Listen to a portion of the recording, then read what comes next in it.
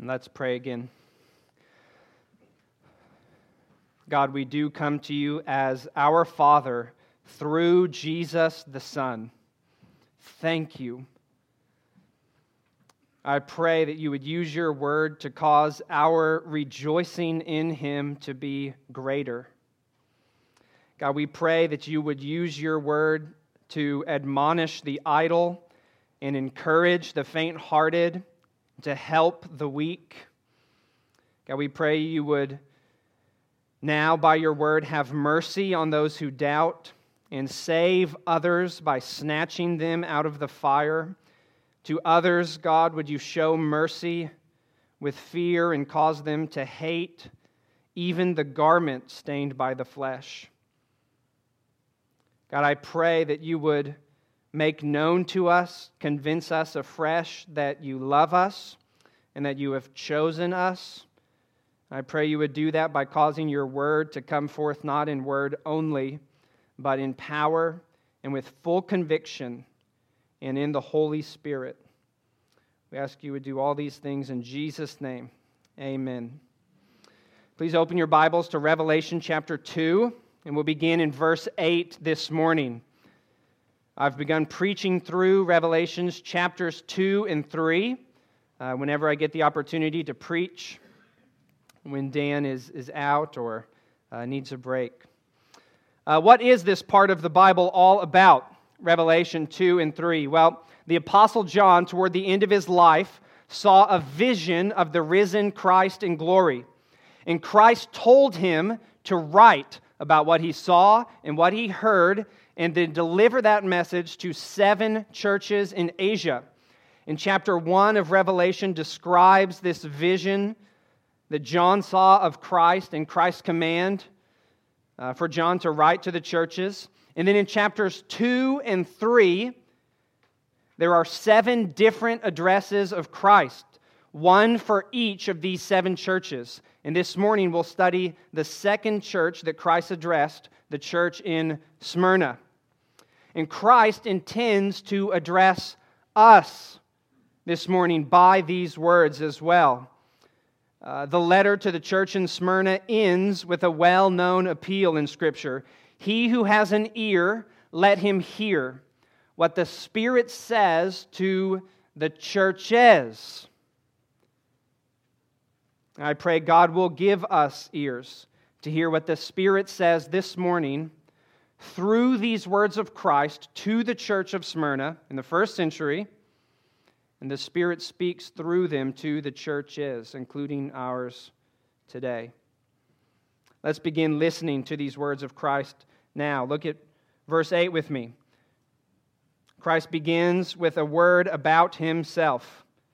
Verse 8, look at this word about Christ.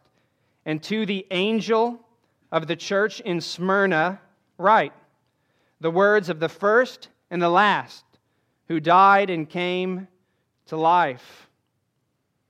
Now, if you're wondering why Christ addresses this letter to the church in Smyrna as to the angel of the church in Smyrna, I will refer you back to the last sermon we did in this series, where we talked about that more in depth. But basically, I think Christ is associating the church, the local church in Smyrna on earth, with heaven, the angels of heaven, and their citizenship there, and that they are participants in the kingdom of Christ that is coming. And in these 7 letters to the churches in chapters 2 and 3, Jesus introduces himself in 7 different ways. In each case, he introduces himself by drawing attention to part of the vision that the Apostle John saw of the risen Christ back in chapter 1. And if you look back there in chapter 1, you'll see that this is part of that vision John saw. Chapter 1, 17. When I, the Apostle John, saw him, this vision of Christ, I fell at his feet as though dead. But he laid his right hand on me, saying, Fear not, I am the first and the last, and the living one. I died, and behold, I am alive forevermore. So in each of these 7 letters, in Revelation 2 and 3, the Lord Jesus highlights an aspect of who he is that is perfectly fitting for the message that he wants to send to that church. And for the church in Smyrna, Jesus wants to address them by calling himself the first and the last, who died and came to life, because that is perfect for what he wants to tell them. Now, what does it mean for Christ to call himself the first and the last? Christ could not have claimed a more exalted place for himself than he did when he introduced himself with this little phrase. To be the first and the last means the same thing as does the title, the beginning and the end, or the Alpha and the Omega, which is the first and last letters of the Greek alphabet. It's like someone saying, I am the A and the Z. And Christ heaps up all of these titles for himself at the end of Revelation in just one verse. Revelation 22, the final chapter of the book, in verse 12, Jesus says, I am coming soon, bringing my recompense with me to repay each one for what he has done. In verse 13, I, Jesus, am the Alpha and the Omega, the first and the last, the beginning and the end. Now, this language is especially significant because of how it draws upon previous Scripture, and especially the prophecy of Isaiah. In chapters 40 through 48 of that prophecy, the Lord says many times, I am the first and I am the last. And he explains what that entails. Things like, he made everything. He controls everything. He is God and there is no other. None above him, none beside him, none before him, none beyond him. Only him, the first and the last. From everlasting to everlasting and everything in between. Isaiah 44:6, which Matt read this morning. Thus says the Lord, the King of Israel, and his Redeemer, the Lord of hosts. I am the first, and I am the last. Besides me, there is no God. Who is like me? Let him proclaim it. Let him declare and set it before me. Since I appointed an ancient people, let them declare what is to come and what will happen. Fear not, nor be afraid. Have I not told you from of old and declared it? And you are my witnesses. Is there a God besides me? There is no rock. I know not any. Again, Isaiah 48, verse 12, the Lord asserts he made and controls the universe as the first and the last. 48:12, listen to me, O Jacob, and Israel, whom I call. I am he. I am the first and the last. My hand laid the foundation of the earth. My right hand spread out the heavens. And when I call to them, they stand forth together. Again, in Isaiah 41, verse 2, he asserts his sovereignty over all people, over all nations, over all events that come to pass. 41:2, who stirred up one from the east, whom victory meets at every step? He gives up nations before him, so that he tramples kings underfoot.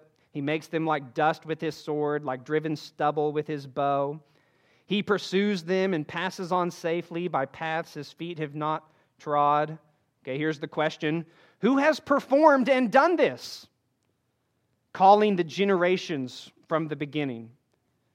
I am the Lord, the first, and with the last. I am he. And Isaiah 40 through 48 is full of this kind of stuff.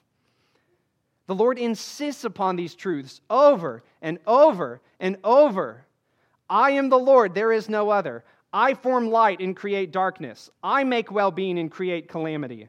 I am the Lord who does all these things. I am God, there is no other. I am God, there is no other. There is none like me, declaring the end from the beginning. My counsel shall stand. I will accomplish all my purpose. Before me no God was formed, nor after me shall there be any. I am the Lord, besides me there is no Savior. I am God, there is none who can deliver from my hand.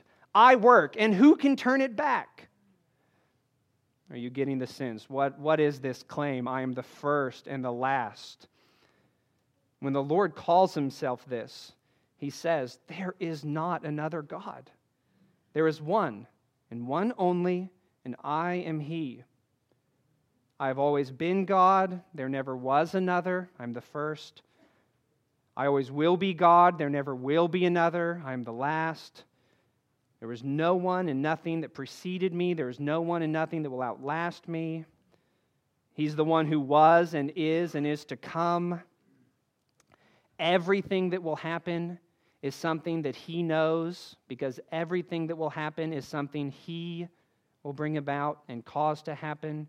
He declares the end from the beginning, not just in the sense of knowing it so He can describe it and speak about it, but in the sense of commanding it and controlling all things future, all people that come to be, all events that come to pass. And so when He says, I will save you and deliver you, who can turn back His hand? So fear not. How amazing is this? Given this background in Isaiah of the phrase, the first and the last, for Jesus to say of Himself, I am the first and the last. He's not just claiming, my Father is the first and the last, though Jesus would affirm that as true, certainly, as the book of Revelation does. Jesus says, I am the first and the last.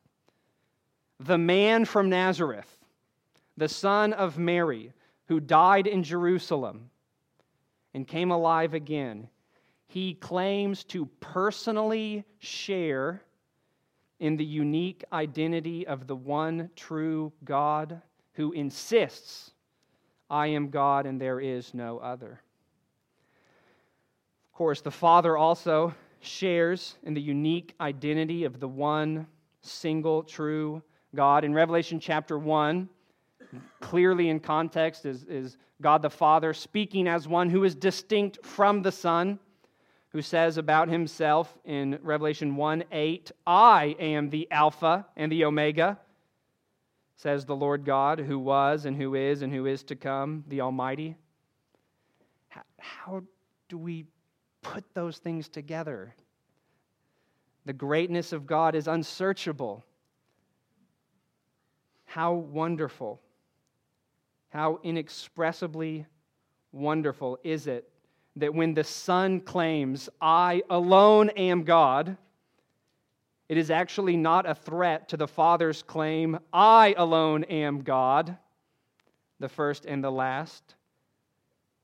No, Father and Son each share in full, each participate in full in the unique identity of the one single, indivisible, true, and living God who says, I and no other am the first and the last, and there is none beside me.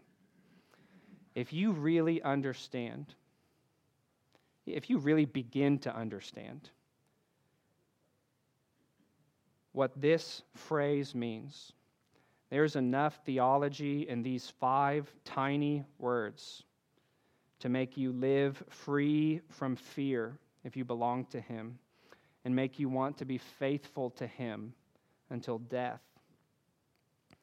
After Jesus reminds the church in Smyrna that He's the first and the last, He reminds them next that He is the one, look at it, who died and came to life. And that is simply astonishing to consider, isn't it? Can you fathom this? I am the first and the last who died. The one and only God who lives forever was dead. That's what He says. It's amazing. And this is the good news of our salvation, that the ever-living Son of God took to His person a complete human nature so He could become just like us, and so actually be able to die a human death as a man. A death that really could then be counted as in our place. A substitutionary death, wherein He took upon Himself all of the punishment we deserve from God for our many sins against Him, so that all who trust in Him could be forgiven and given eternal life. And His death is good news and accomplishes salvation like this because of that other phrase in verse 8, because he came to life. And it is his coming to life after being dead as a man that proves to us he really is the first and the last. God everlasting, like he claims. Jesus reminds the church in Smyrna about his life after death because his message to them is very much about their deaths and the life or death that will come to all after death. So now that Christ has announced his deity and his death and his resurrection, this struggling church in Smyrna is ready to hear what he has to say to them. Look at verse 9 with me now, where the word of Christ is followed by a word of comfort. Verse 9, I know your tribulation and your poverty, but you are rich. And the slander of those who say that they are Jews and are not, but are a synagogue of Satan. That's exactly how you should have responded. Ooh, oh, that is striking. The church in Smyrna is experiencing great hardship. It's described here as tribulation and poverty. And Jesus tells them, I know. Are you experiencing tribulation or poverty? Does it comfort you to remember that Jesus knows that? He does know. And that will be a comfort to you to call to mind if you know him and you trust him. Now, it's likely that these Christians in Smyrna were impoverished, in part at least, because of their faith. So they insisted that they would not worship idols, that they would not worship the Roman emperor as a god, that they would worship Jesus alone because he is the first and the last.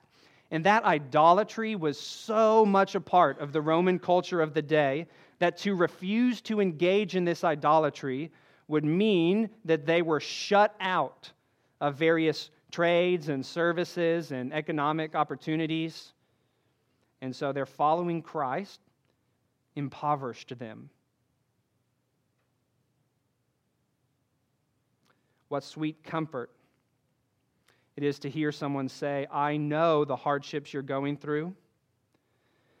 If that person who says that is the first and the last who died. As the first and the last, Jesus has all power at his disposal. So the Almighty knows the hardships of his people in Smyrna and his people here. And as the one who died, Jesus is able to have perfect sympathy for his people too, because he too has experienced poverty and tribulation as a man. Jesus is both. How can you hold these two things in your mind at the same time? Jesus is both the highest sovereign of the universe and the one who has known the greatest suffering imaginable as a man. This is the one who knows about our hardships. He knows and he cares and he plans to do something about it. He won't fail to do it. It should be tremendously encouraging to you to remember that Jesus knows your troubles because, as we love to sing, Jesus is full of pity joined with power. After Jesus tells the Smyrnans that he knows their tribulation and poverty. I'm not sure Smyrnans is an actual word, but I'm going to use it as both a noun and an adjective in this sermon. So, when he tells them he knows their tribulation and poverty, he then adds, you probably caught on to this, a surprising and wonderful side comment. But you are rich. This is one of the most glorious parenthetical statements of all time.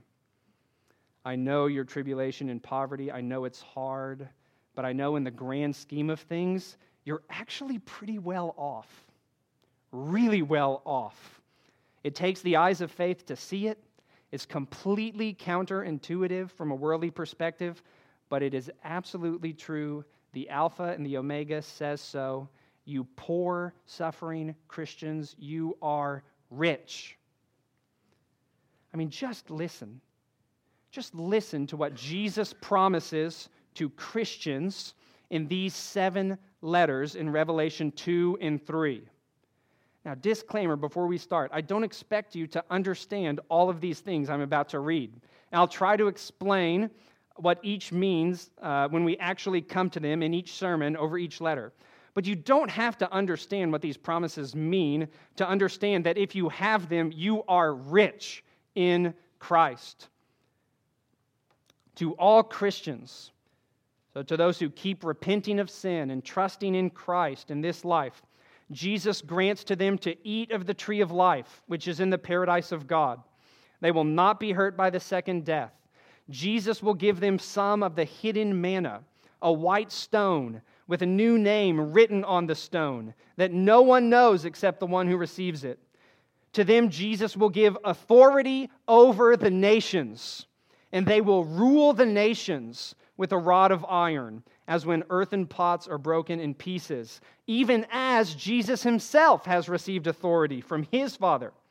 And Jesus will give them the morning star, and they will be clothed in white garments, and Jesus will never blot their names out of the book of life, and Jesus will confess their names before his Father and before his angels, and Jesus will make them a pillar in the temple of his God. Never shall they go out of it.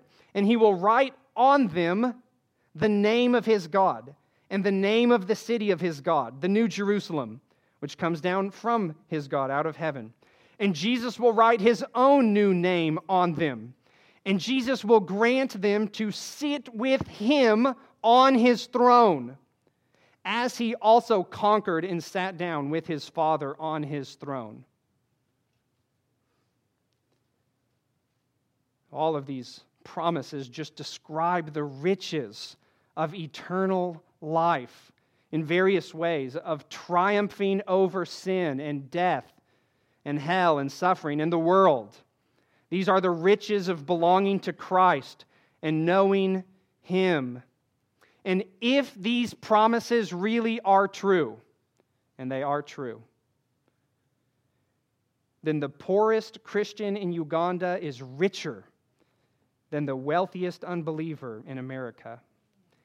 If you're looking at the world through God's eyes, the truly rich ones are not those who have several thousands or millions of dollars in a savings account at the bank. Now, there's nothing wrong with that. The Lord gives, the Lord takes away. But when you see the riches of salvation in Jesus' name, it makes all of that look like chump change, doesn't it? I mean, this, quick side note, this makes the promises of the prosperity gospel look so pitiful. In addition to being false, it's also lame compared to the promises of the real gospel.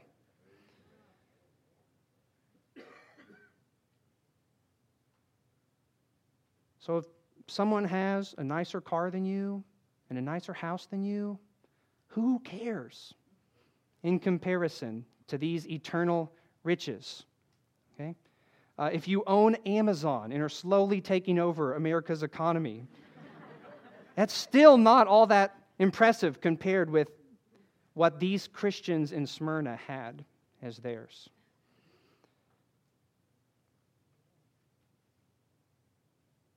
We prayed for persecuted Christians earlier. Right now, there are suffering, poor, malnourished Christians who are destined to sit with Jesus on his throne. And 100% guaranteed to be perfectly safe from experiencing the second death, eternity in hell. And so it is with all of these Christians in first century Smyrna. And so it is with all of you, dear Christians in this room. Back to our text. The hardships that the Christians in Smyrna were experiencing included persecution for their faith in Christ. And we know that in part because of the broader context of the book of Revelation. But this also is apparent because of the second half of verse 9. Look at that again. It mentions the slander of those who say that they are Jews and are not, but are a synagogue of Satan. So on top of their poverty and other hardships, these Smyrnan Christians are being slandered. The Bible translation you're reading may say blasphemy instead of slander. That word generally refers to speech that is denigrating or defaming. And when that defaming, denigrating speech is directed at God or about God, the word's translated blasphemy. When that word refers to speech against people, that word can be translated as slander or reviling or evil speaking. And I think the context here favors the latter. Jesus is telling the church in Smyrna he knows about the hardship they're experiencing, which includes evil speaking directed against them or made about them. Slander.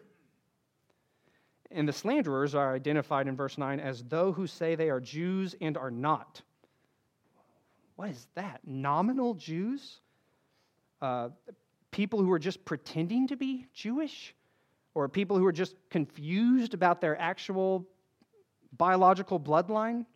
Like if I insisted I was Chinese or something like that? No, not like that. That's not what is happening. I do think these people were actual physical descendants of Abraham. They were Jews by blood. But Christ's assessment of them is very similar to what he said to the Jewish scribes and Pharisees. Children of Abraham by blood. Do you remember this in John 8?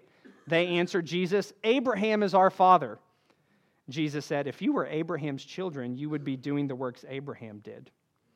But now you seek to kill me, a man who has told you the truth that I heard from God? This is not what Abraham did. You are doing the works your father did." And he explains that a few verses later. "You are of your father the devil, and your will is to do your father's desires." So similarly, here in Revelation 2, the slanderers of the church in Smyrna say they are a part of Abraham's offspring, and so therefore the trust is just ipso facto that they are blessed of God. But actually Jesus says they're more appropriately identified as a synagogue of Satan. Now this reminds us of Paul's words too. Several of them in Romans or Galatians. For example, Romans 2:28 and 29. "For no one is a Jew who is merely one outwardly, nor is circumcision outward and physical, but a Jew is one inwardly. And circumcision is a matter of the heart, by the Spirit, not by the letter."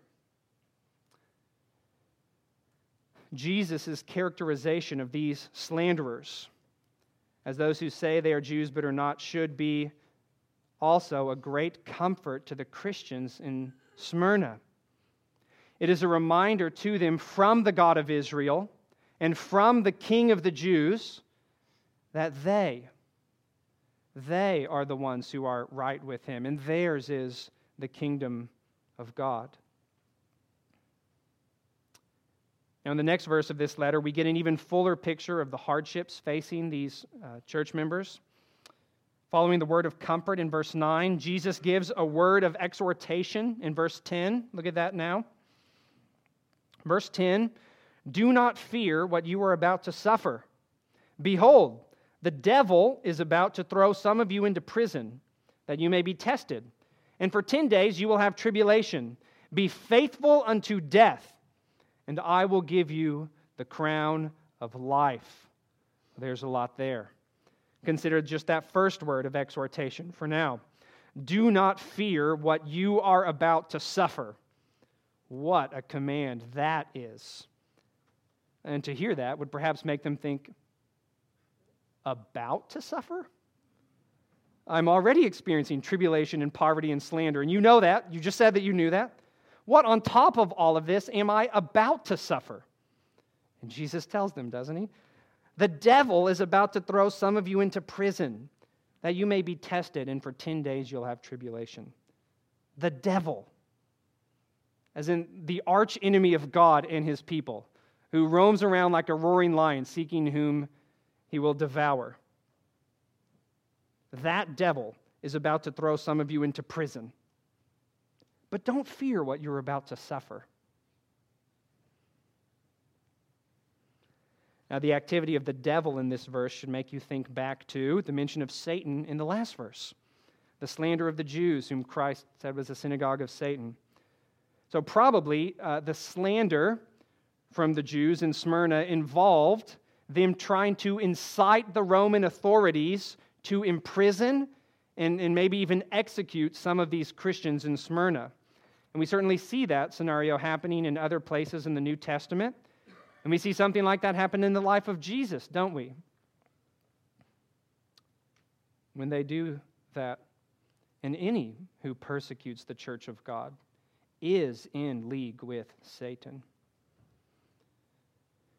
Now, maybe you're thinking, well, it's a lot easier not to fear suffering when there's a clear expiration date on it. Maybe I could not fear what I'm about to suffer if I knew it would come to an end in 10 days.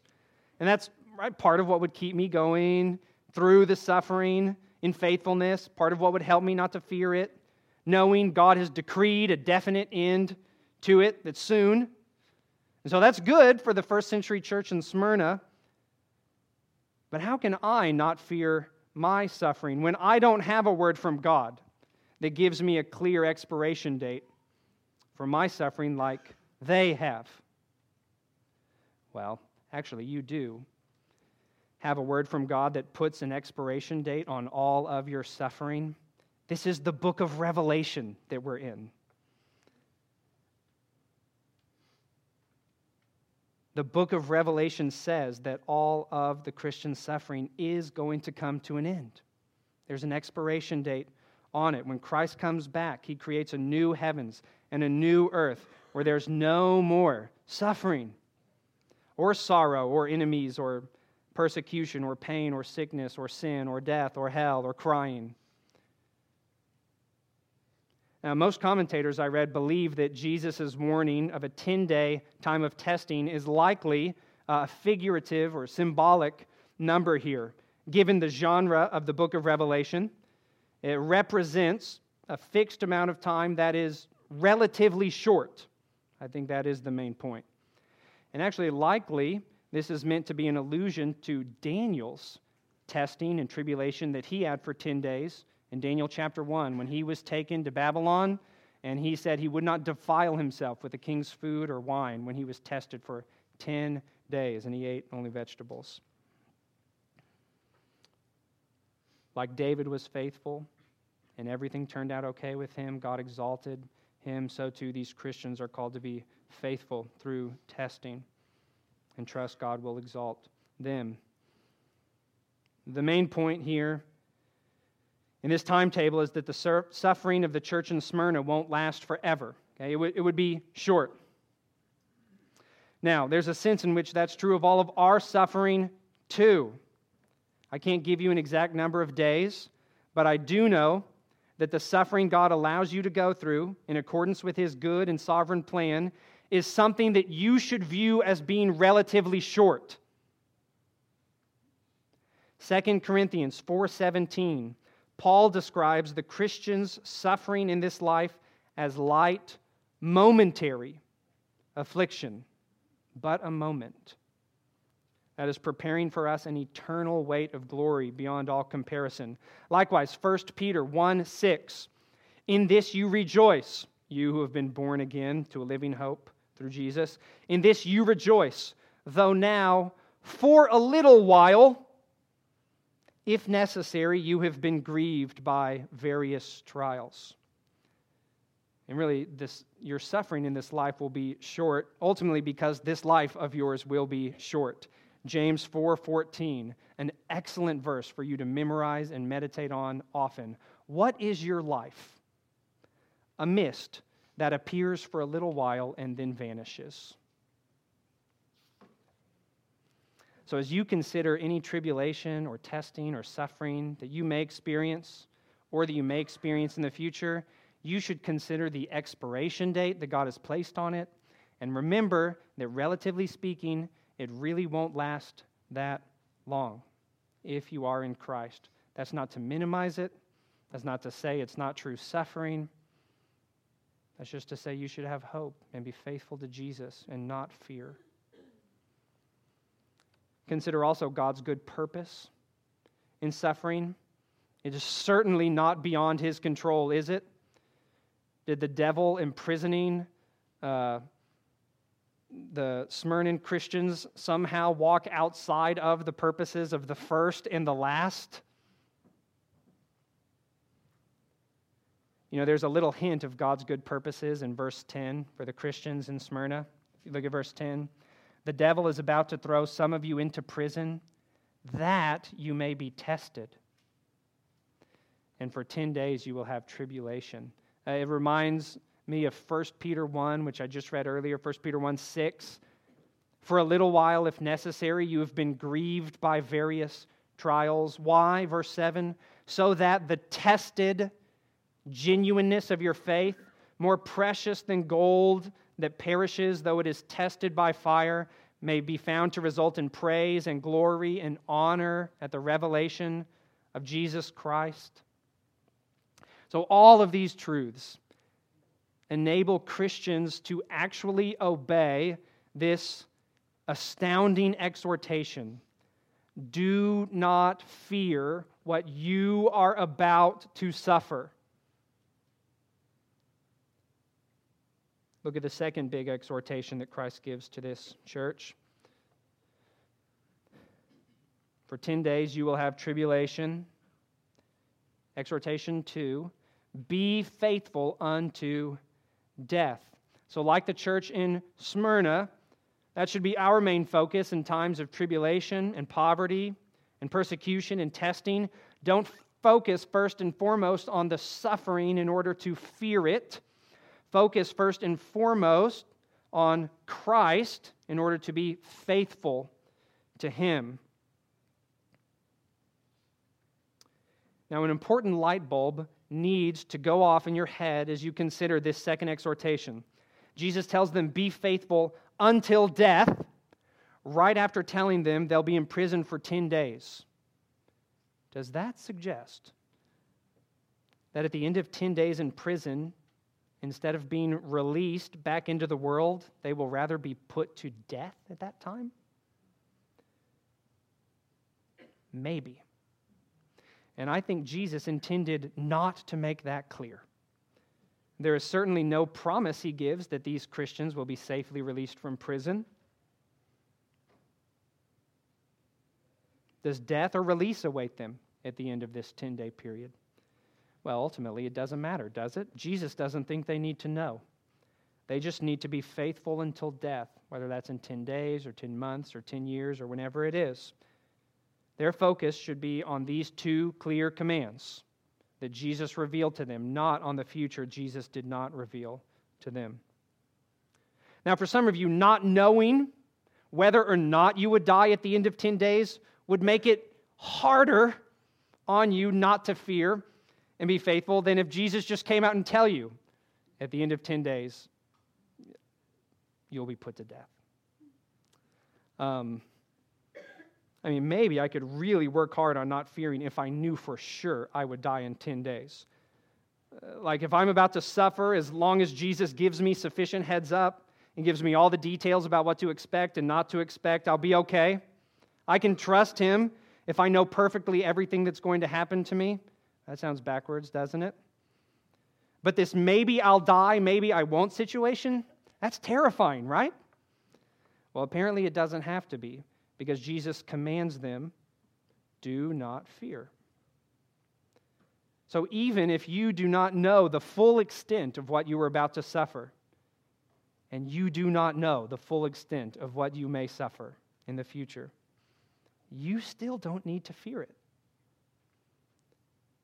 Why? Because Jesus is the first and the last who died and came to life. There's a really profound connection between the truth that Jesus is the first and the last and the command, do not fear. Remember, I said Jesus chose that part of the vision for this letter because it fits perfectly with the message He has for them. Okay? In Isaiah 40 through 48, I'm not going to go back and read these scriptures for time, but I have a list of them showing that not only does Jesus repeatedly say, I am the first and the last, the Lord says, I am the first and the last. Also, repeatedly, there's the exhortation, do not fear, running alongside that claim about who he is in Isaiah 40 through 48. And in fact, the letter to the church in Smyrna is the only one, maybe surprisingly, the only one of all 7 of the letters where the command, do not fear, is given. And so how perfect for Christ to remind them that he is the first and the last. And actually, also perhaps surprisingly, there is only one other place in the entire book of Revelation where the command, fear not, is given by God. And maybe you could guess where that is. It's back in chapter 1 when John sees the risen Christ and he says, fear not, I am the first and the last. This command and this truth about Jesus go together hand in glove. Again, call to mind, what does it mean that Jesus is the first and the last? Do you feel the weight of that? Are you struck by how powerful a picture and message that really is? Do not fear what you're about to suffer. I am the first and the last. I am the beginning and the end. And what you are about to suffer does not go beyond the end. Jesus is the Lord. He was God for forever before you were given life. He will be God for forever after this life is over. And so you can trust him now in this short little life you're living before eternity. Anything that could happen to you, even the hard things, even death, is part of his declaring the end from the beginning for the good of his people and for his glory. And so if this Jesus, who is the only and blessed sovereign, if he is your God, you need not fear. Do you fear future suffering? You need to remember that Jesus is the first and the last, who died and came alive. This pair of exhortations Jesus gives in verse 10 are so beautiful together.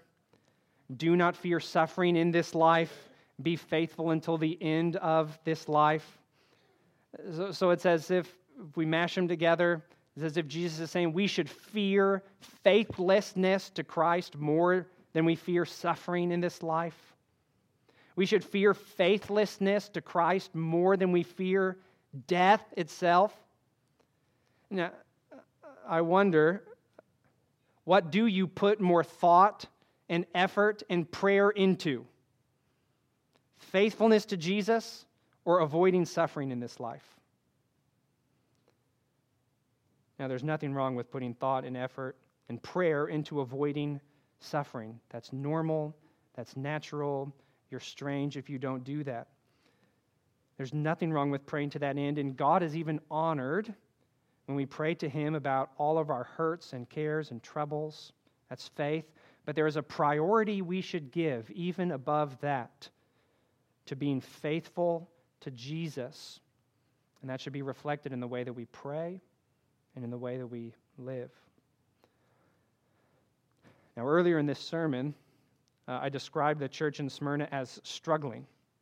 But actually, this is one of the only churches, only 2 of 7, in Revelation 2 and 3, Jesus does not rebuke in any way. This is one of them. Jesus has no words of correction for this church, only an exhortation to keep going. So from the world's perspective, things are really not going well for these Christians, given their poverty and so on.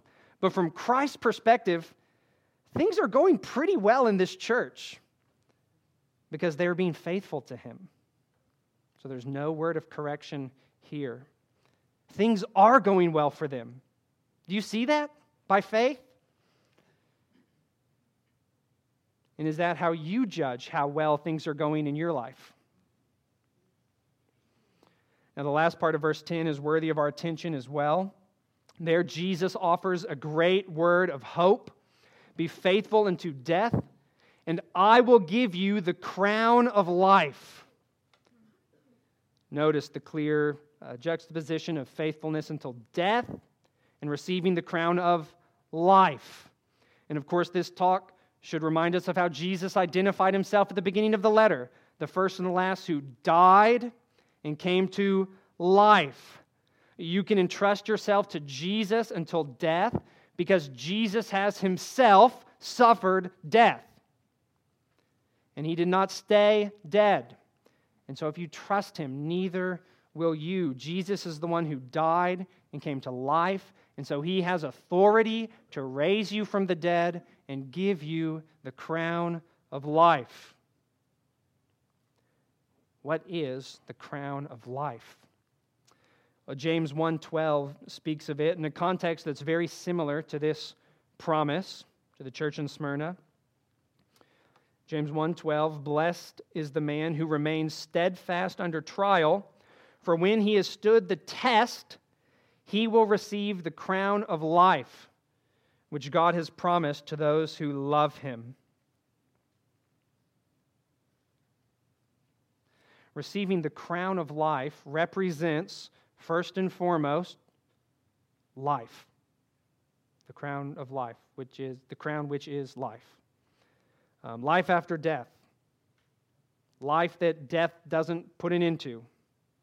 In fact, this life is like a crown that you don't even really start wearing until after you die in the first place. Life that is eternal. And the symbolism of a crown represents honor and reward. And perhaps we could say royalty even. Remember those riches in Christ I read earlier that Christ promises Christians in chapters 2 and 3 of Revelation. Some of those indicate that Christians, all Christians, participate in Christ's kingly rule in his kingdom. At the end of the book of Revelation, it says that the saints will reign with him. But perhaps the main symbolism of the crown, and I do suppose this crown language is probably symbolic and not a promise of literal headwear, but I'm fine if I'm wrong about that. I think the main thing the crown of life represents is triumph. Crowns represent triumph.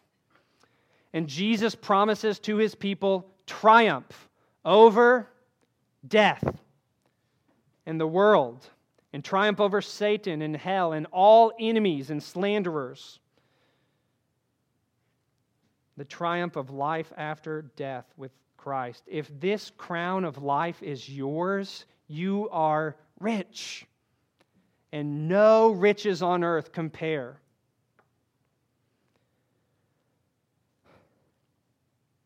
The letter to the church in Smyrna ends like all the others with a great word of promise. Verse 11, look at it with me. He who has an ear, let him hear what the Spirit says to the churches. The one who conquers will not be hurt by the second death. So Jesus, you'll remember, made no promise to keep the church in Smyrna from death. He just tells them you need to be faithful until death.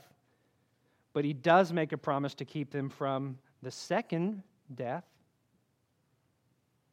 And this promise is for the one who conquers. What does that refer to?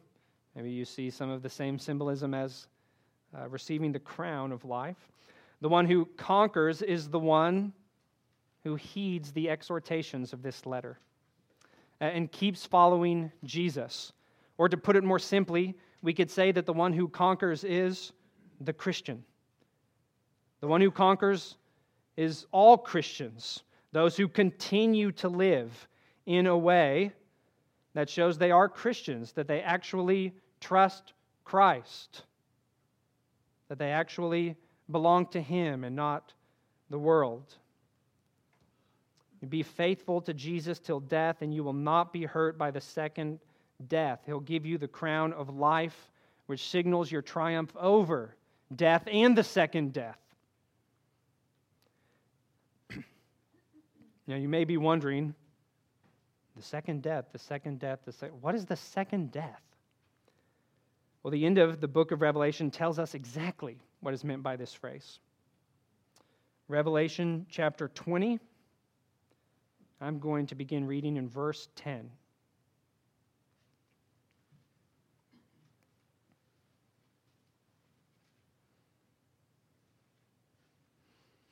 I don't usually give you time to turn to my cross references, so this is a real, well, I was going to say it's a real treat, but what we have to read about is it's heavy. What is the second death? Revelation 20, verse 10. And the devil who had deceived them, the nations, so right, the same devil who threw some Christians in Smyrna into prison and likely killed them.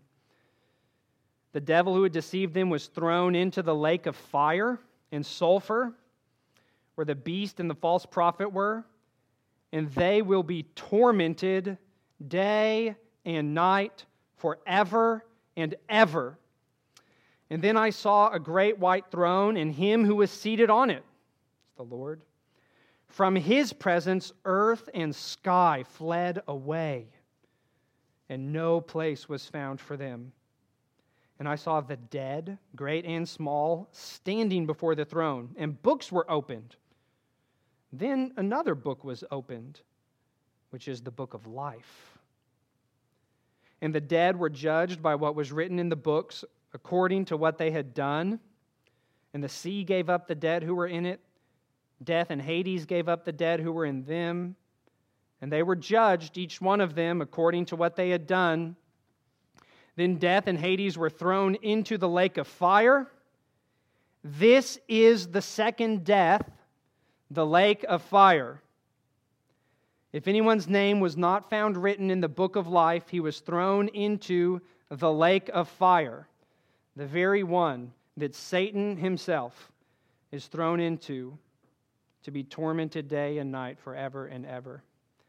Revelation 21, verse 8, always mentions it. But as for the cowardly, the faithless, the detestable, as for murderers, the sexually immoral, sorcerers, idolaters, and all liars, their portion will be in the lake that burns with fire and sulfur, which is the second death. So the second death is hell,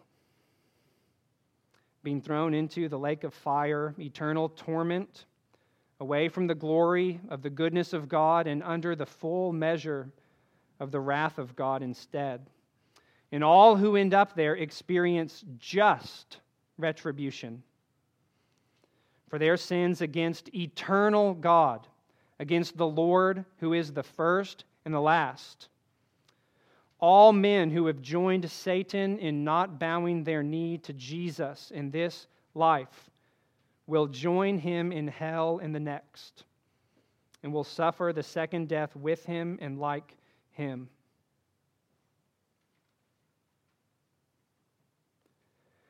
After hearing that description from Revelation 20 and 21 of what is called the second death, how sweet does this promise from verse 11 sound to you? The one who conquers will not be hurt by the second death. Hallelujah. Are you a Christian? Keep trusting Jesus and believe this promise with all of your heart that you will not be hurt by the second death.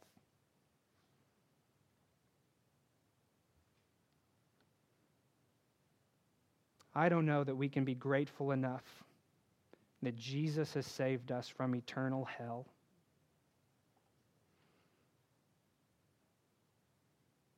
I deserve to suffer with the devil in a lake of fire. And I will not be hurt in the slightest by it in Christ. So great is our rejoicing through Jesus the Son. The church of Smyrna did not need to fear suffering at the hands of Satan for 10 days because Jesus promised they would not suffer with Satan for forever at the hands of God when he's thrown into the lake of fire. And they need not fear Satan. You need not fear Satan or anyone else who can merely destroy the body, because God is the only one who can destroy both soul and body in hell. And He has promised.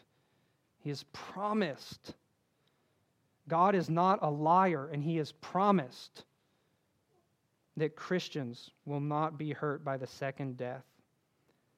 So the Christian's sufferings in this life are temporary. They will end at death.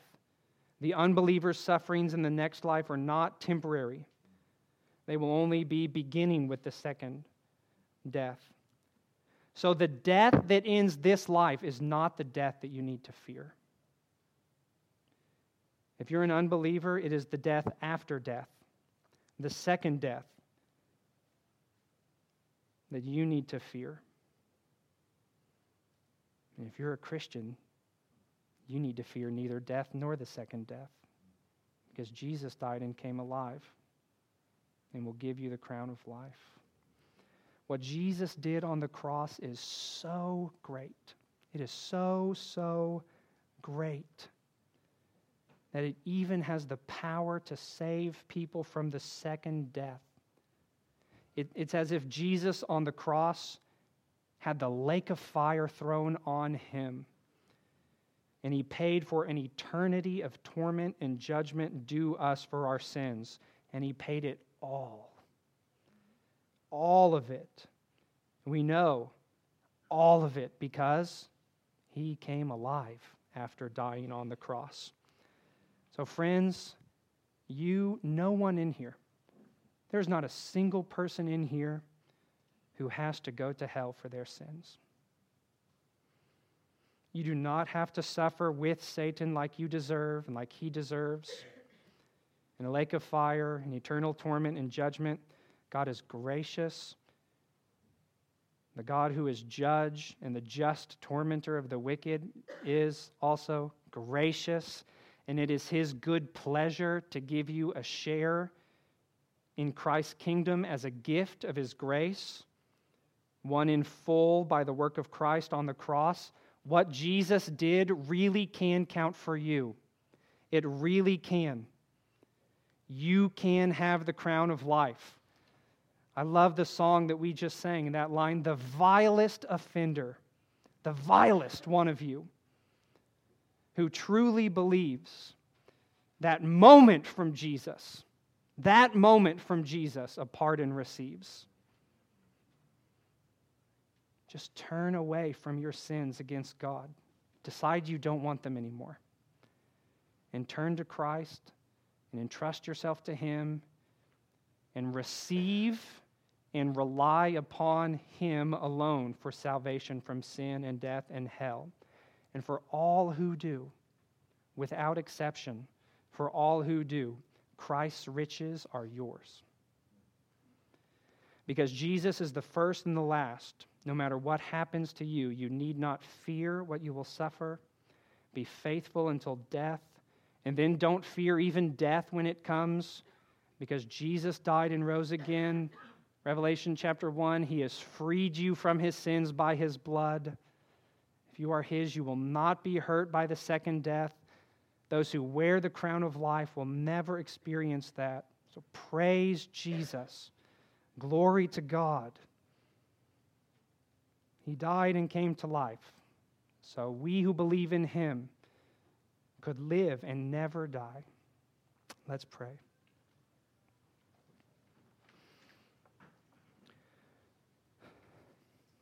God, how can we tell you thank you for this?